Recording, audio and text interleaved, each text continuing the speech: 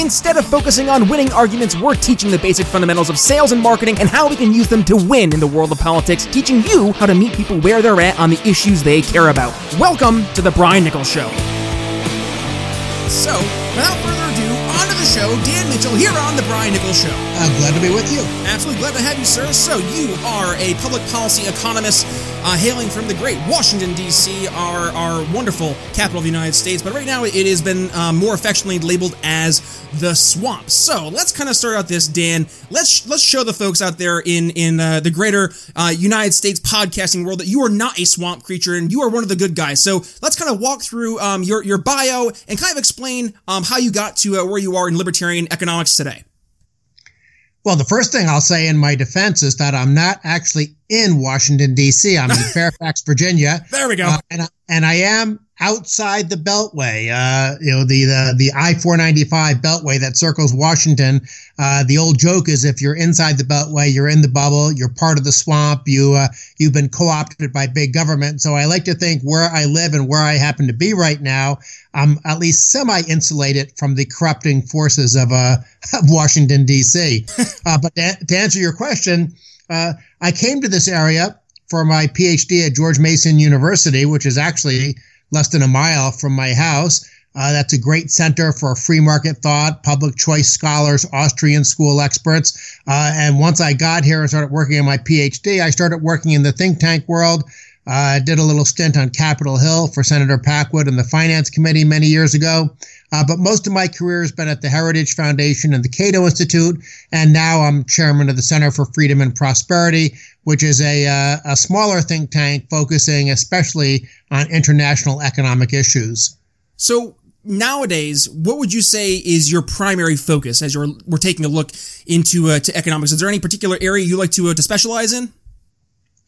For most of my career, I have focused on fiscal policy, taxes, tax reform, tax competition, the economic burden of government spending, issues related to things like entitlement reform, decentralization of government activities. But of course, in the last couple of months, I've written so many things related to coronavirus. Because it is literally draining, I suppose not literally, figuratively draining the oxygen out of the room. And so every so often I can't resist. I'll write about other things because I have a daily column that I put out at International Liberty. Just any search engine, type in Dan Mitchell blog, it'll be the first thing to come up. But again, for the last 2 months, it's coronavirus.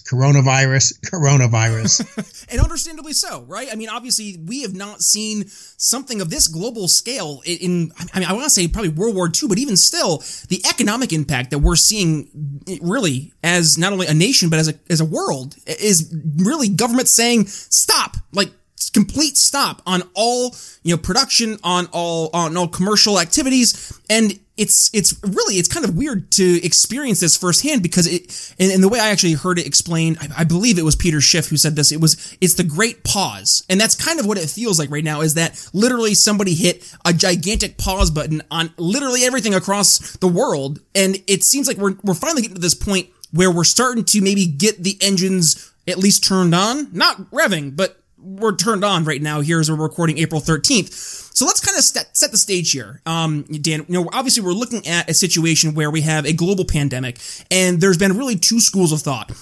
One is shut everything down, like close everything. The folks who are at the highest risk, we need to take their lives and their livelihoods into consideration the most because they are the most at risk for this very dangerous disease. On the other hand, and this is the argument that I want to have you come to the show today, is that our response, this economic response that we're making in terms of shutting quite literally everything down, yes, can stop the spread of COVID to those at-risk folks. And we could even go into the questions, is it actually the most effective means? But then the flip side, and that is the economic impact. And you mentioned your blog, International Liberty, and you wrote an article about this way back. I say way back because it feels so way back, about 3 weeks ago, March 24, the temporary trade-off between health outcomes and economic outcomes. And that's partly why I want to have you on the show today, Dan. Actually, I'd say it's probably the main focus because I have seen this two schools of thought. Either A, you want people to be able to go into the workplace if they are not at risk, or if they are at the very least lowest risk categories to be able to still keep things going. The other camp saying, don't you care about people's lives? Don't you care about the people who are sick? So as I've set the stage here for you, Dan, take that argument and let's kind of walk through what is the best way, or at least the most economically rational, logical, rational way to approach this coronavirus COVID-19 pandemic that we find ourselves in today. The challenge, of course, with the caveat that there's still a lot we don't know about the disease, but the challenge that we face is that both sides have a lot of truth. There's no question if you lock down the economy, maintain very strong social distancing, you can reduce the spread of the disease. On the other hand, when you do that, you're imposing tremendous damage on the economy. A lot of it very likely will be permanent damage. And frankly, some of it is going to be totally independent of government, because even if state governments weren't ordering these lockdowns and shutdowns, you still would have lots of people not going out and shopping, not going out and socializing. And frankly, even if we think about what's going to be happening, say, 4 months from now, will people be going to movie theaters? Will they be going to restaurants? Will they be going on cruise ships? So I suspect that there are some permanent changes to our economy and to our culture that are simply because of the disease and will have nothing to do with what the government is doing today. Now, with that out of the way, the point I made in my column a couple of weeks ago about the trade-off between health and economics is simply this. Everyone is talking about flattening the curve. What is the goal of flattening the curve? It's to reduce the rate of new infections. Why? Well, at least when that originally came out, it was to make sure that the capacity of the healthcare system wasn't overwhelmed. If there were, say, 500 ventilators in a metropolitan region, you didn't want 1,000 critically ill patients who needed ventilators. Right. And so the idea was, oh my God, this is going to spread. So many people are going to get it. We have to at least slow down the pace of them getting it, so we don't have these horrible triage type decisions being made where, okay, this person's 83 years old and not very healthy, so we're just going to let them die in a hallway in the hospital. And in effect, what is being done with those kinds of decisions is we're saying, well, we're going to make everyone poorer to save some lives. And that's a judgment call. Now, how many lives do you save? I mean, in theory, you could save lives by banning the personal automobile or setting speed limits at 5 miles an hour. We don't do those things because we know it simply doesn't make sense. So we do make trade-offs all the time as a society. We make trade-offs individually. There's a risk anytime any of us take an airplane someplace. It's a tiny, tiny, tiny risk. But yeah, we could die as a result of taking an airplane. We're more likely actually to die taking a trip to the supermarket in our car. Exactly. So we make trade-offs all the time. What irritates people now is we have politicians making trade-offs, and we're concerned about the fact that what are politicians trying to do? Well, maybe part of their decision-making is, well, what's in the best interest of society?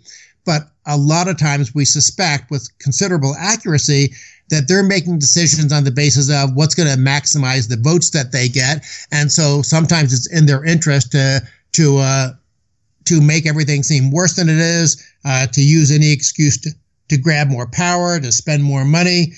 So I think it's a very healthy thing for us to have skepticism of what the politicians are saying and what they're asking us to do. But again, that doesn't change the fact that there are some underlying real world health concerns, and we're trying to balance those things out, both individually, in terms of our families, and of course, society-wide. Mm-hmm. Well, and this is the part that's kind of hit me by surprise. 'Cause I didn't expect to have this type of reaction that we've been receiving from folks, and it has turned into this kind of... It shouldn't be political, Dan, but it's become political, and that's the part that drives me crazy. And the only comparison I can really make to try and fit what I think is happening right now with this response to COVID-19, and it's really the response to COVID-19, and that's when I look at what's happening with the climate change argument, the Green New Deal argument, and it really comes down to either A, you're with us and trying to promote this brand new Green New Deal that we say is going to change the future. It's going to save, the planet in 10 years, because right now we're on that ticking time bomb. 10 years, the world's going to change as we know it. And if you're not with us, you are a science denier. And I'm hearing that today. And this is what's kind of catching me off guard, is I'm hearing this same argument. You're a science denier, only instead of it being a science denier, it's you don't care about people. You only care about money because you're only talking about the economics. And, I've seen people, and I will raise my hand saying, well, listen, there are people who are going to lose their lives because of just the mere economic impacts, whether it's they're losing their jobs, they're not able to put bread on the table, they're not able to, deal with whatever social issue they're dealing with, whether it's anxiety, depression, there's so many things that are negative externalities as a result of these economic downturns that I would dare say have as much, if not more of an impact than the number of folks who are going to be impacted negatively by COVID-19 directly as a disease. So I think now we get to the scary part where, as you discussed, we are now discussing trade-offs. What are we willing to risk? And what is the reward? And it sounds so gross to use the word reward when we're talking about, quite literally people's lives, but that really is what it comes down to. All things in life, I would dare say, are based in some form of economics. And in this case, it's supply and demand. So, I'll frame this question to you in this way, Dan, because I've had this question framed to me, and I said, instead of me trying to answer the question completely out of my element, let's go ahead and ask the experts. And that question is there a study or something that we can look back to and say, listen, we can objectively state that per percent of unemployment rate, you can on average see X number of people who are negatively impacted with their lives, in more terms of mortality. Is that something that we can say, listen, this is something we need to tangibly take as real information and be concerned with? Or is this something that unfortunately, we're stuck in talking in abstract? There is real world evidence. It's actually used all the time in the legal system and the regulatory analysis apparatus of the government, where there's very strong data on the health of a society in terms of longevity, average lifespans, and the prosperity of a society. Simply stated, people in rich countries, all other things being equal, live longer than people in poor countries. If you're going to choose where to be born in the world, you don't want to be born, say, in South Sudan. You want to be born in a rich Western society because your lifespan will be much longer because you're in a healthier society because of all the things that are made possible by prosperity, whether you're talking about healthcare infrastructure, the quality of life. So there is this trade-off, and there's all sorts of analysis and studies about, how much should you spend to try to save one life? And sometimes they measure it in terms of things like quality life years. I mean, it all gets very technical and probably very boring, but it does happen. We do measure these things. Courts measure them when they're looking at legal issues. Regulatory agencies look at it. I just gave the example before about, how much money do you want to spend for a policy that would save one life? Well, in some cases, like mandating seatbelts, that actually by a traditional cost-benefit analysis, that saves lots of lives, and it's very worth it because the cost of installing the seatbelts is so low. Whereas the absurd example I gave you earlier about, banning private automobiles or requiring 5-mile-an-hour speed limits, we instantly and naturally reject that because it's so preposterous. But given that we have 30,000 or something fatalities on the roads every year, well, what are you? You want people to die? Why don't you want 5-mile-an-hour speed limits? So yes, these trade-offs get made, and one of the big trade-offs, at least, especially in the long run, and this is why I in the title of my column, I specified that there's only a temporary trade-off, because in the long run, the correlation between the wealth of a society and the health of a society is very strong. In the short run, though, we are dealing with this painful trade-off because of the coronavirus, in part because we just don't know the answers on some things. And what's frustrating, to sort of get me back to one of my favorite topics, which is criticizing ineffective and incompetent government. It would be great if we were more like some of these East Asian economies that were more decentralized and more market driven in terms of testing and personal protective equipment. South Korea. I mean, look at South Korea. They had testing readily available within weeks. Yeah. Now, they've had to deal with being neighbors to China and all the viruses that have come out of China, SARS and things like that. They're more sensitive to it. So I'm not really blaming necessarily policymakers for our somewhat slower reaction, but I am definitely blaming the FDA and the CDC for having these just incredibly silly bureaucratic hurdles where you can't start producing new equipment without getting some bureaucrat to check 5 boxes on a form. You can't unveil a test without some lengthy, complicated FDA procedure for approval. I mean, in a normal environment, that kind of regulatory burden is a hassle.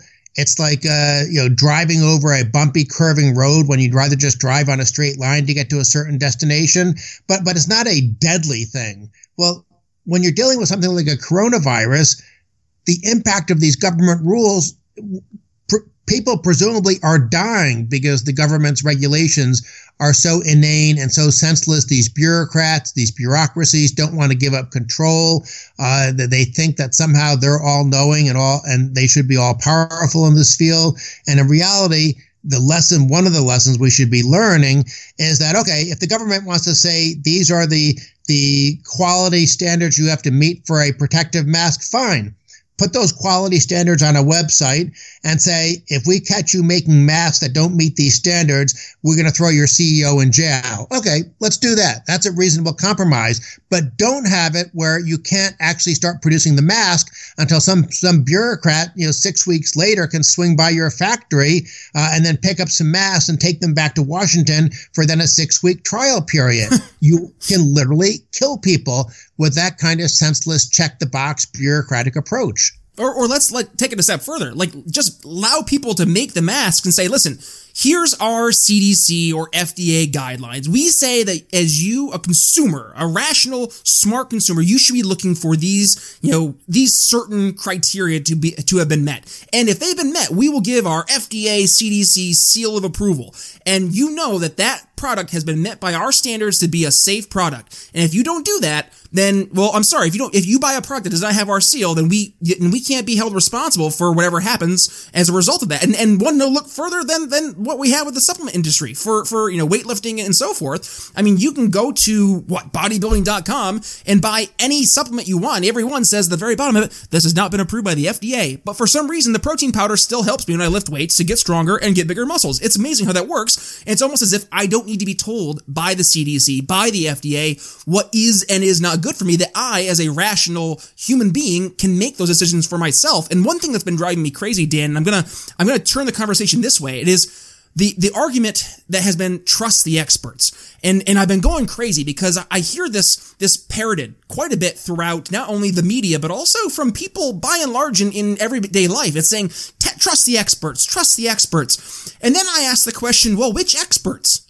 And then there's silence, because when that question gets asked, all of a sudden, now it's putting the onus on the argument, the onus on the people who are actually the quote-unquote experts to make a rational, logical, substantive position, and in many cases where they have a differing of opinion, to then in the court of public opinion, battle it out to find out what's going to be the best solution.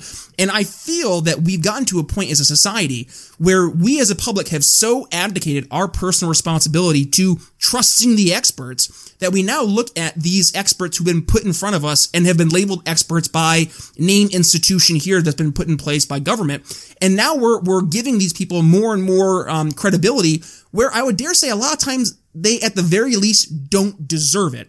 But then we have experts. Let's just take you, for example, right? An economic, a person who's, I would say, an expert in economics and free market economics at that, yet people won't say, look at the experts, and then point to you when they're, coming from the argument of more government. So I would say, what would be the free market economist's response to trust the experts? Should we really trust the experts, or should we trust what makes sense? First, let me say something about the testing and the bodybuilding supplements and that whole issue. The easy answer, the logical answer to so much of this is to get the FDA and the CDC out of the business and rely on things like Underwriters Laboratory, which is, of course, a private testing and verification service. I think that would be much more sensible, much more efficient than what we have right now. And I should have mentioned that earlier, but since it came to mind, I wanted to throw that out there before I got to your question about the experts. So regarding the experts, you're exactly right. Who's experts? When you talk about something like climate change, there are lots of experts out there, but they tend to be people who are getting fat and happy with government grants because it pays to be an alarmist on these issues. Now, does that mean they're wrong? I have no idea. I'm not a climate scientist, but I do know enough about public choice economics and the perverse incentives that you get when people's livelihood depends on saying X, even if they really think Y. It makes me very, very suspicious. But let's even set that aside and assume that people have nothing but pure motives. Everyone who's an expert on a certain topic is vulnerable to having tunnel vision. So if we took all the 18th century French literature professors at a university and said, from now on, you're in charge of running the university, well, you'd probably have the best 18th century French literature department in the entire country, but would you have the right amount of biology professors, the right amount of finance professors? What would happen to everything from the structure of the intramural program at the university to the football team to the dormitory building and stuff like that? Being an 18th century French literature professor is probably a wonderful thing, but that doesn't necessarily mean that you should be making the call on everything involved with a university. And likewise, if you're somebody at the CDC, or even, as much as I hate to say this, I'm sure there are some competent expert people at the World Health Organization, you probably do have a lot to add to the conversation. But does that mean that you're the only person who should say anything about this debate? Are you the only person who's qualified to look at these trade-offs between, well, do you completely sabotage and kill the economy with the negative long-term consequences that has on longevity, mental health, all sorts of aspects that should be part of this conversation?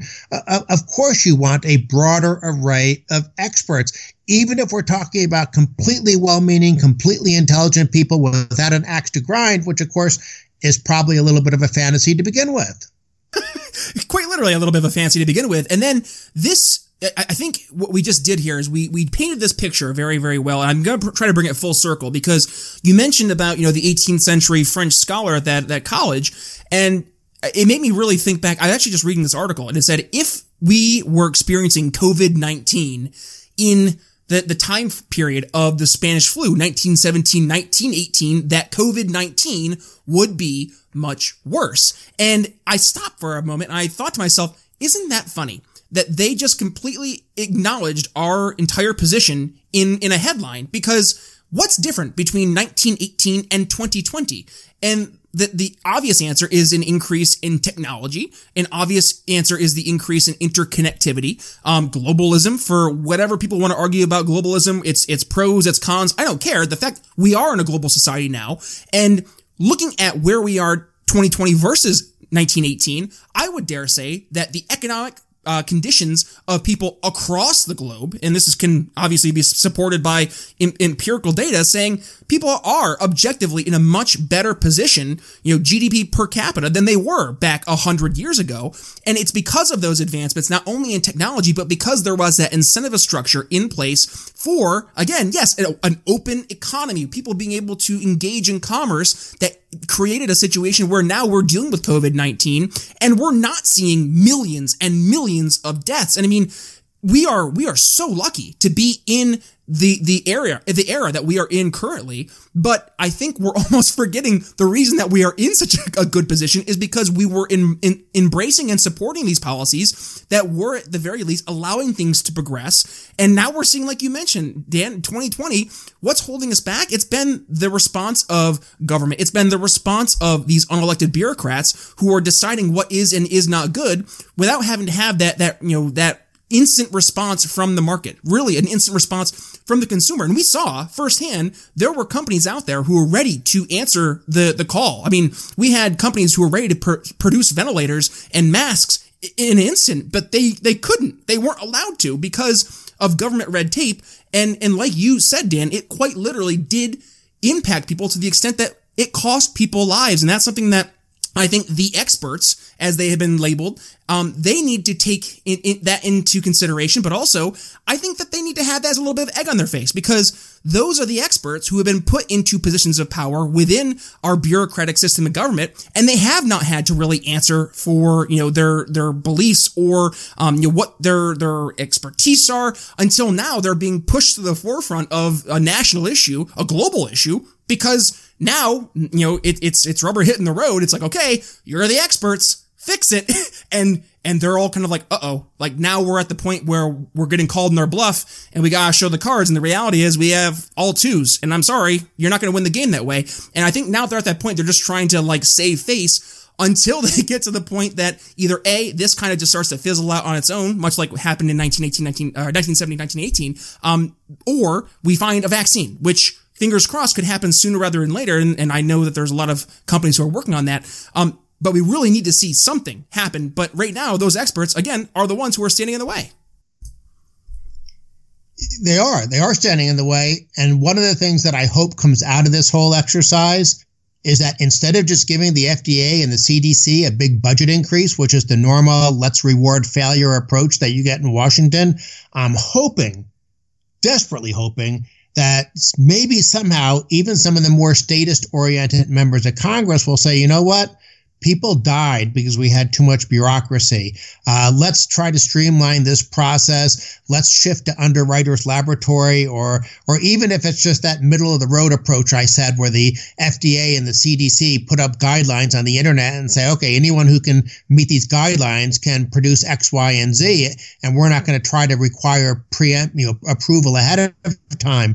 There are all sorts of things we can do to either marginally or significantly make our system more flexible, more adaptable to dealing with this kind of crisis. So maybe I'm just being naive, but I would think that this has been such a terrible situation that even some of the people I know in Washington who are on the left, who always think government is the answer, I'm hoping that they're going to draw at least some right conclusions out of this in terms of what has to be done to have us better prepared in the future.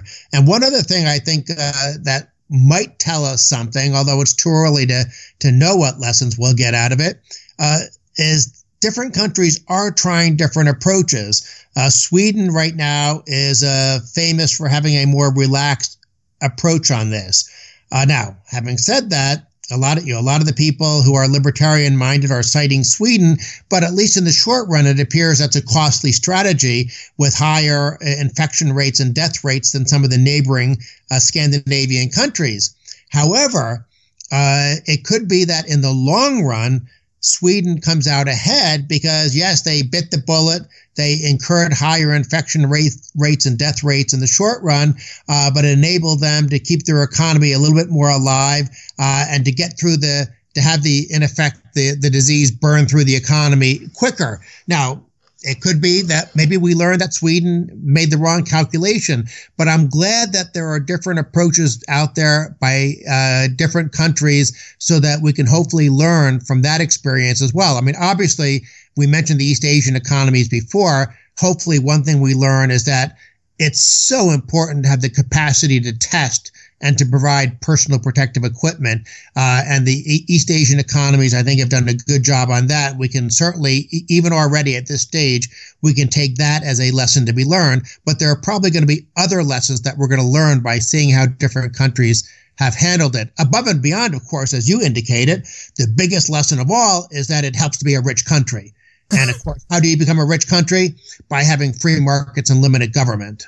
And I'm hoping, and you mentioned things that we can learn as we walk away from COVID-19. And I say walk away, we're just a month into it. But I'm hoping that we can at least look at what the United States did. And it was starting off as kind of this approach to federalism. And I don't want to get into another conversation about federalism because that's a horse I've beaten a million times in the past here on the Brian Nichols Show.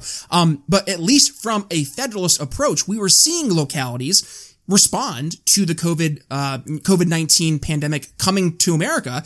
And they were doing it in kind of this way that the Eastern Asian countries have, and that we were seeing in Europe, where each individual state or each individual locality or municipality were making decisions. I mean, in Philadelphia, we were closed down, I would say, the day after the NBA canceled their season. I mean, we were ready to rock and roll, in quarantine a month, ago, and we're seeing our numbers kind of, stay pretty stagnant, all things considered. We quote unquote helped, was it cut the curve or spread the curve, whatever the heck it was. We did that. And that was great to see here in Philadelphia, but also we saw a response in the free market. The free market was answering a lot of the questions that governments were starting to question themselves. I mean, the NBA closing down, their entire season, NHL suspending all, their NHL playoff hockeys. You had the NCAA cancel all of March Madness. And this was all in preventative means from the free market, from the private sector, to answer the areas where government was dropping the ball, or in many cases where government wasn't even responding. I mean, we had Mayor Bill de Blasio sitting in New York City telling people to go see Broadway shows on the 3rd of March. And this is just weeks before New York City is hit with the biggest pandemic that's ever hit the city. And it's something that I think that we as libertarians, at the very least, can walk away from this. And I'll leave this with, for the last words to you, Dan, but I'm going to say, I think we can leave this saying, hey, look at, we argue all the time that at the very least we should try to reel things back and give more power, more authority to the states and localities. Let them make some more of their decisions. And we saw with the COVID response that, hey, we were right. You had an overarching government that was preventing, with its bureaucratic institutions, preventing companies from answering the bell and actually providing real life-saving, whether it's products, services, etc. But also, you had private sector or localities who were starting to shut down, starting to quote-unquote quarantine themselves way before any government did. So doesn't that really just speak to what we're saying every single day, that federalism, at the very least, is a good starting point for us to build a society around instead of this cookie-cutter, one-shoe-fits-all approach that government seemingly has taken here in 2020? The lesson that I learned, of course, is that decentralization, federalism is much better than a one-size-fits-all approach out of Washington. Because frankly, what's best in terms of a large city that's heavily reliant on mass transit like New York City, what's best there is going to be different than what's best in South Dakota. There are politicians in Washington right now saying, there are some of these states that haven't issued stay-at-home orders yet. Well, if you're in the middle of Wyoming, you don't need a stay-at-home order. And especially given that all the news and attention that's been given to this issue, I'm sure people in Wyoming are just as cognizant of social distancing as people in Philadelphia and New York City and Washington, D.C. right now. So yes, let 1,000 flowers bloom. Let's have some decentralized decision-making on this as part of our answer to this. But I'll close up with where I started. There are still things we don't know. And I don't want to pretend to be, it's bad enough when you get 2020 hindsight, armchair quarterback types. Well, we're still dealing with things where we don't know. All we can do is just hope and pray that we come out of this with as little damage to our country and to our economy and to our families as possible. And that's going to mean striking the correct balance, letting markets perhaps play a bigger role than federal bureaucrats and politicians and regulators, and otherwise just hope for the best. Amen, Dan. Well, listen, I will go ahead and make sure I include all links to not only your social media, but also to all the great works you're doing, specifically mentioning that at International Liberty, which, again, I'll include the link to that in the show notes as well. But just for folks who are listening along, where can they go ahead and follow you if they're interested in learning more about yourself, but also interested in staying up to date with all the economic work that you're doing? Well, the organization I run, the Center for Freedom and Prosperity, is freedomandprosperity.org. But in terms of my output of material, probably the easiest and simple thing to do is either follow me on Twitter at Daniel J. Mitchell, although I'm sort of shadow banned. So maybe the smartest thing is just to go to my blog, International Liberty, just go to any search engine, type in Dan Mitchell blog, and somewhere sort of on the top right, you can put in your email address and automatically every day get the column mailed to you. I, of course, don't use the email address for anything else. There's no charge for it. I push out this material as part of the educational mission that we have at the Center for Freedom and Prosperity. Awesome. Well, listen, Dan, it was an absolute pleasure, and definitely we'll be sure to be keeping an eye on how things transpire. And as we, looking back months ahead from now, we'll make sure we have you back in the show, and we'll do a post-mortem of this conversation and see where things stand. And hey, maybe we'll be proven right. Who knows? Let's keep our fingers crossed. We have some good news. All right, folks, so that's going to wrap up my conversation with Dan Mitchell as we discuss the temporary trade-offs when we look at the trade-off between health outcomes and the economic outcomes as it pertains to the COVID-19 coronavirus pandemic as we are here April 2020. And this is a conversation, obviously, that needs to be had. So please be sure to share with family and friends, because this is definitely a question that is airing on a lot of people's minds as we approach May, and we're starting to really question, are we going to open up the country again? And I think, we need to make sure we are presenting a smart and well thought out logical argument. And I think right here with the conversation with Dan, especially, as it pertains to his article, which I will obviously include as a link in the show notes, speaks to exactly why it is so important. We get people back to work, but also doing it smartly.